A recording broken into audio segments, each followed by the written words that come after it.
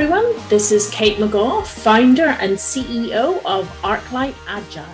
I'm a certified Scrum trainer and I'm passionate about training leadership agility. And welcome to our podcast. And I'm Ryan Smith. I'm a certified Scrum Master and a certified product owner. And our topic today is when to use Scrum, when to use Kanban, and when to recognize when you can switch between them. So, Kanban and Scrum. This is a good topic. I like this topic. So, to start us off, what do we think the main difference between Scrum and Kanban is? I think one of the key things is how we deal with work. So when we're talking about Scrum, we're working in iterations, where we're talking specifically about sprints. So we're working in anything from up to 30-day increments. So for most teams, they're working in a 2-week sprint. So at the start of the 2 weeks, we plan the work, we do the work. The end of the 2 weeks, we retrospect and review the work. And then we start the cycle, a new cycle again. So we're repeating that process. Whereas Kanban is more of a continual flow. A lot of maintenance teams, for example, or support teams will do Kanban. And the top 20 items are always on the board. New items will come in. The order will continually change. But Kanban tends to map your current process, whereas Scrum tends to, for most organizations, to be a new process. So there are some sort of organizations will, depending on the support from leadership and things like that, will consider that when deciding, are we going to do continuous flow, mapping our current process with Kanban, or are we going to do a major change with iterations and Scrum? So that's one of the key things. The other key difference is that Scrum has 5 key events, that the 4 of them specifically being sprint planning, daily Scrum, sprint review, and sprint retrospective. Kanban doesn't actually have any specific events, but I tend to suggest teams that are doing Kanban, I still suggest they do some form of planning. It's not to the same extent. I still suggest they do some form of daily huddle or check-in or something like that. And I still suggest they do demos so everyone knows what they're doing. And I suggest they retrospect, even if they don't do it every 2 weeks, at least once a month, so that we're continuing to get better and better. So that's the second key difference. The third one is really around the accountabilities. We've talked in previous podcasts about the Scrum accountabilities of the Scrum Master, the product owner, and the developers. In Kanban, we don't have any of those defined accountabilities. But again, it's good if we know somebody is accountable for making sure that we always have the board full with the next priority items. It's also good to have someone help the team facilitate and coach the team and grow. So I don't know what you call them. Different organizations call them different things, but I still think it's useful to have somebody supporting the team in that environment. So I think for a lot of teams, Scrum gives them more of a structure because we've got a beginning and an end of each of the iterations. But a lot of experienced teams, I'm seeing a lot of teams that they've been doing Scrum for years and years, and they transition then into a Kanban environment. So those were the key things that stand out as differences between the two. Yeah, I think, and that's, I mean, for me, I always say, Kanban is sort of just this open-ended sprint, and you can reprioritize to your heart's content. Mm-hmm. I leave the team structure in place. So I guess it's sort of the Scrum bond. I still have a product owner. I still have a Scrum Master. I still have a team. We kind of go to the same ceremonies to keep things flowing, to keep the communication open. But, I don't really, I just sort of like blow it open and just particularly it's easier in a continuous release model. Yeah. Where the company is not doing one giant release every 2 weeks or 3 weeks or whatever it is. Mm-hmm. If I have a release team that like, look, listen, this code went through QA, we can shoot it out into the world tonight. Yeah. I think Kanban can fit that much easier than like holding on to that code. But what do we think are the pros and cons of each? The pros and cons of Scrum versus Kanban? I think a lot of the pros and cons come at the kickoff, at the initial step of, are we doing Scrum or are we doing Kanban? I think Kanban for a lot of teams is quicker to implement because we don't have to have specific accountabilities. We're very much self-contained. We're not relying on other people. We don't need to we're not pulling our stakeholders in for demos and things like that, although I do think it's a good thing. But I think the time to entry is quicker with Kanban. We get teams up to speed faster. It's less disruption. We don't change the current process.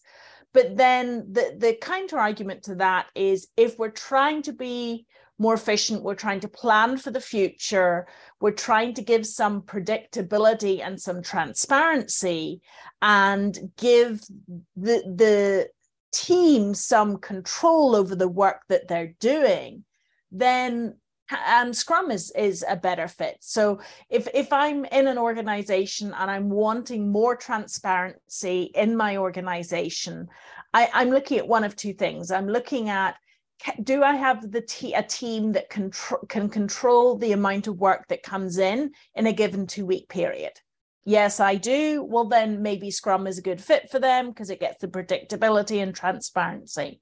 No, they have no control over the scope because they're maintenance and support. Well, then possibly they'd be better doing Kanban. And then the second question is, do I have a dedicated team? If I have a dedicated team, then Scrum is a good fit because they can plan and deliver the work that they commit to do. If I have 50% of someone here and 20% of someone here and 30% of someone here, then Kanban might be a better fit because it's more of a continual flow and people will grab items from the board as they have the capacity to do them. Right. And we haven't made a commitment to that work. We've just said, it's at the top of the board. It will be the next thing picked. So if I only have my developer 50% of the time, they'll come and get it. They'll pick it up. They'll grab it. So so that makes a lot of sense. The dedicated versus non-dedicated. I like that. That seems like I never really thought of it that way before. Yeah, I've had several teams in the past who've combined both. So I had a web team a couple of years ago that was accountable for keeping the lights on in their existing website. And they were also responsible for building the new website. So keeping the lights on the existing website was a swim lane on their board, and that was Kanban. Top critical issues hit the board, moved through the board, and we were doing the Kanban things of measuring the cycle time, keeping an eye on roadblocks and things like that. And then the bottom half of their board was user stories with broken down into tasks for the new development, for the new website. So they would plan, when they were planning for the sprint, they would be planning X amount of hours for new development and X amount of hours for maintenance and support. But I know in the past when I tried, that worked very well for them because they had a very strong product owner who was able to limit the amount of work coming in. I've had clients in the past where it's a chicken little sky's always falling in environment, and maintenance and support expanded to fill the entire development team. So we were getting no new work done because everything was critical. So it requires that you have a good process and a strong product owner or stakeholder or manager in place that will say, no, everything is not a high priority. That can be done in the future, but these are the items that are high priority. So as long as you can do that, then you've got the ability to plan it better. Right. And I think if you are actually in an environment where there's a lot of emergent work, and there's a lot of priority shifting. That like maybe you just go to Kanban because it's so disruptive to the team. If that is just the way that world works, and maybe things just need to settle down over time. You know, we've seen those situations where it's just chaos for a while, and you coming in and saying like, we're going to do sprints and we're going to plan, just doesn't fit. And you really need Kanban to sort of settle people down, get things flowing, and then people can go, oh, okay, the work is getting done. The world's not on fire anymore. I trust these people. They do what they say they're going to do. Let me then turn it over to them and they can put their process in place. I've definitely done that where it's like, let's just start at Kanban so we can just get going. And then the success there buys me the time to go, great, now we're going to jump to Scrum, where we take a little bit more control back. The thing that makes me slightly nervous about that is we're introducing Scrum, I'm introducing Kanban, I'm doing Kanban, and then we're saying, okay, now actually, only joking, we're going to change and we're going to do Scrum. So sometimes I've done that, but also the other alternative is sometimes I've done 1 week sprints. If I have a client with a very volatile environment, then we do 1 week sprints, because people say, oh, that's an awful lot of meetings for 1 week sprints, but it's not, because everything is scaled back. I mean, our Scrum guide talks about up to 8 hours for a 1 month sprint of planning. If we're only doing a 2 week sprint, we're only talking of up to 2 hours. And the key being up to, if we don't need the 2 hours, we don't use the 2 hours. So everything scales down when it's 1 week. But I often say to clients, if you have an incredibly volatile environment where people are yelling for changes all the time, it's much easier to say to them, I can include that in next week's sprint than I can include it in next month's sprint. So I think you're right. I think it's a trade-off. Do I introduce something and then change it again? Or do I introduce maybe a scaled back version of it now? But for most teams, I've found that they tend to get better predictability with Scrum, because we can look at, okay, what do we deliver each sprint? What was the amount of work for each sprint? Maybe we average the last 3 sprints. So it gives us a good idea of the amount of work the dedicated team can do in a 2 week period. And then our team knows that they're not pulling too much work into the sprint. And our product owner knows, well, okay, my backlog is, if we're working in story points, the modified Fibonacci, if my backlog's 500 story points and my team does 50 story points a sprint, I'm going to be done in 10 sprints worth of work. So it gives us greater predictability. And I think the teams get a chance to celebrate with Scrum. Teams get a chance to celebrate at the end because we've done it. We're demoing to our customers. I had a client several years ago who said, well, we've got Scrum for our new development teams. My maintenance and support teams have no visibility. What can they do? And we introduced Kanban, but we also did the daily stand-ups and we did the demos once a month so that they had the visibility as well. So even when I tend to be suggesting Kanban's a good fit, we're doing more of what you call the Scrumban model, where we're using the events that are relevant in the Kanban environment. Yeah, I think that when you were talking about that, the name's almost in it. The meaning is almost in the name, sprint. We sprint to that goal, we're done. And then we sprint to the next goal and we're done. And Scrum has that nice, we wrap things up, we deploy, we can sort of stop and go, okay, we'll take a little break. Whereas Kanban is this continuous sort of, fountain Hamster you're wheel. Drinking from. And you're just going and going and going, and you're cranking out code. I would come back to the fact that it really depends on where you are. And I'm always hoping that Kanban solves a problem as opposed to like being the all-encompassing solution. Like I was looking at a team today and it's very technical, and like none of their things are user stories. They're all very technical tasks. And in part of my evaluation, I just looked at it and I was like, I don't know why these people are doing Scrum. Yeah. This is all like move this database over Yeah. here and refactor code. Yeah. It was just an endless stream of those. It's just like, well, these are just tasks. This is like Kanban. Like you don't, except for the release cycle, because we're releasing every 2 weeks. Yeah. You don't really need to be doing Scrum. Yeah. This doesn't really require a lot of, like you said, those meetings. Yeah. But because everybody's doing Scrum, the org is like, well, we're all doing Scrum. It's like, well, but you have to give people the flexibility to sort of, like, what will work for you, what won't work for you. And again, as we always talk about, you want to turn it over to the team. And I don't think it's my decision to impose on the team. It's like, here's an option. If we don't think the sprints are productive for us right now, there's another option that's not waterfall. Yeah.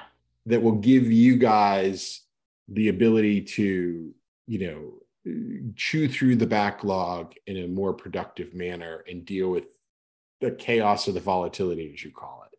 Yeah. As long as the team is disciplined enough to limit the work in progress, because that's the key thing with Kanban is we're looking to maximize the flow time, the time from something hitting to do on our board and getting done. And we don't want everyone to have 8 items and go on the go at one time because, well, I've got roadblocked. So for a lot of teams, we do maybe a 1.5. So if we have 4 developers, we can have 6 items in progress at any one time. But other than that, we can't pull more items in. So if we got roadblocked, we've got to scream and yell and get those roadblocks cleared. So that is the key benefit of Kanban is it's identifying the roadblocks. It's looking at where in the flow is our process broken. I had a team a couple of years ago where when we set up Kanban, we had one analyst, so work would come into the teams and go through the analyst before it went on to the coders and then testers, and there was one analyst, 4 coders and 2 testers, and it became very clear that our roadblock was getting the work in through the analyst, because there were only one person. So we didn't need 2 at the end of the cycle. So one of those testers worked on the analysis tasks. So then the flow went through, and we couldn't have imagined that if we didn't have it visible on the board with big red sticky notes on anything that was roadblocked. So I think as long as the teams are willing to maximize their flow, look at better ways to do things, limit their work in progress, I think Kanban can work as well. I think the work in progress limit is so important too. I mean, that is, like you said, you called it discipline. If they're disciplined enough to handle it, because a lot of times people, if you leave them to their own devices, they'll have 5 tickets in flight. It's just like, you cannot possibly be working on 5 things at a time. I was a front-end developer for many, many, many years. And as a front-end developer, I maybe could juggle 2 things at a time. Maybe if I was like, something's really big, and then I just picked up this little thing to like, sometimes you just have to cleanse your palate. You're like, oh my God, I've been working on this thing, and I'm going to pick up this little task and do it. But you don't want to be in those situations. You really want people to be like, listen, pick up one thing, do it well, move it along, pick up the next thing. And I think that the work in progress limit, the WIP, is so crucial to a successful Kanban. And like, if you're using a Jira tool, you can set that and the board will go red. Your column will just go red, or it'll go yellow. Hey, there's not enough in the system. Hey, there's too much in the system.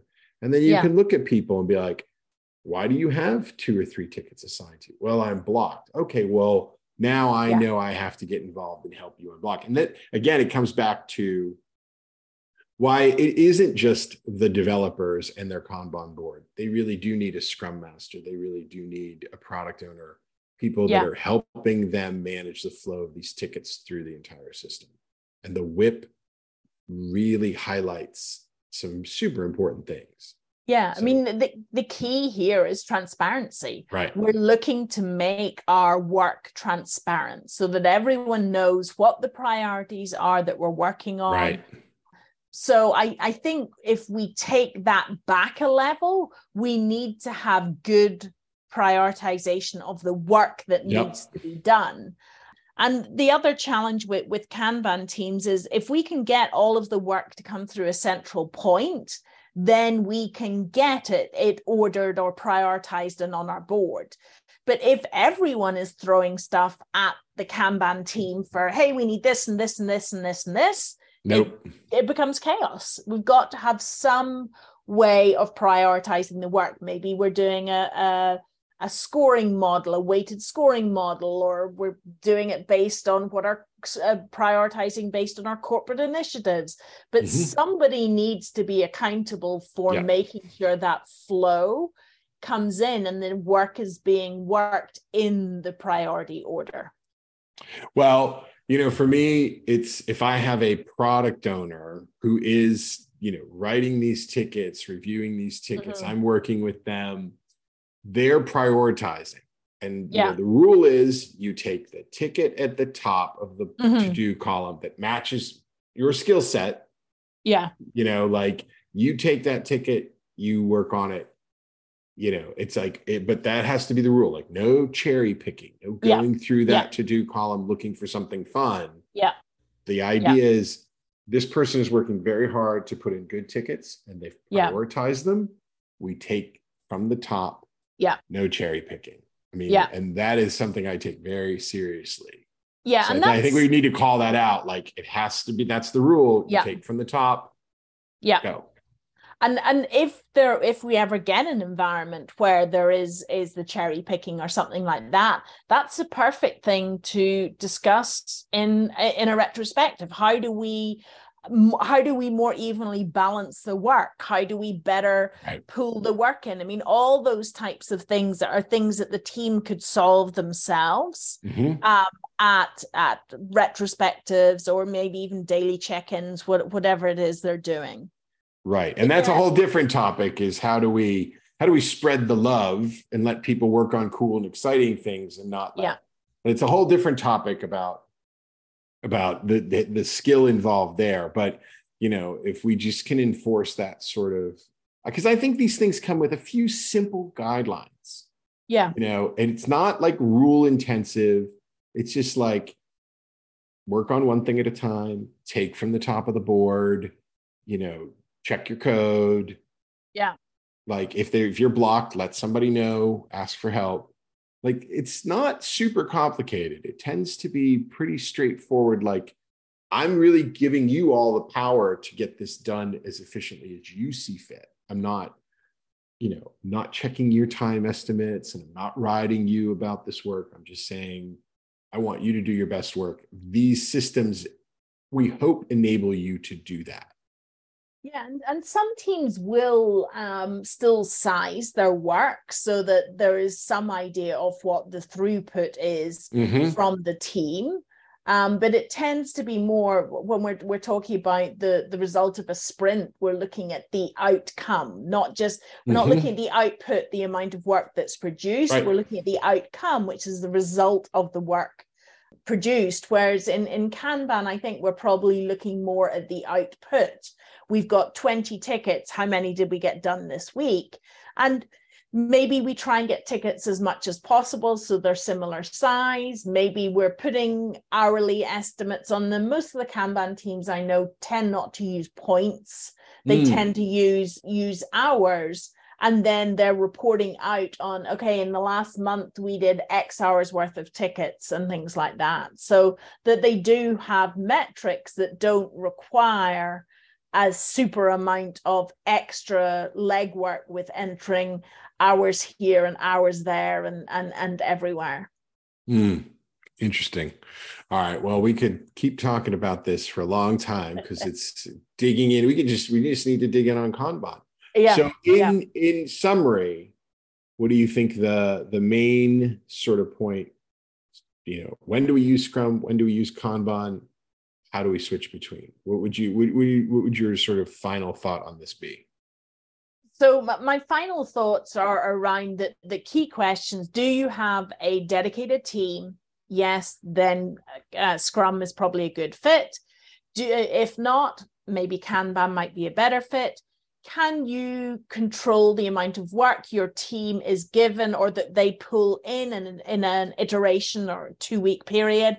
Yes, then Scrum's a good fit. No, work flies in left, right, and center, then maybe Kanban is a better fit. Do we have the organizational buy-in to make a change like Scrum? Yes, then Scrum is going to give us that predictability. No, we don't have any organization buy-in. Our team is just wanting to do something. Then probably Kanban is a better fit there. All right. I like it. Some simple questions to get you to the answer. I like it. Thank you for joining us today. You will find us on Twitter at ArclightAgile. You will also find us on LinkedIn at /ArclightAgile. So share your thoughts with us on this episode and send us any topics you'd like us to discuss in the future.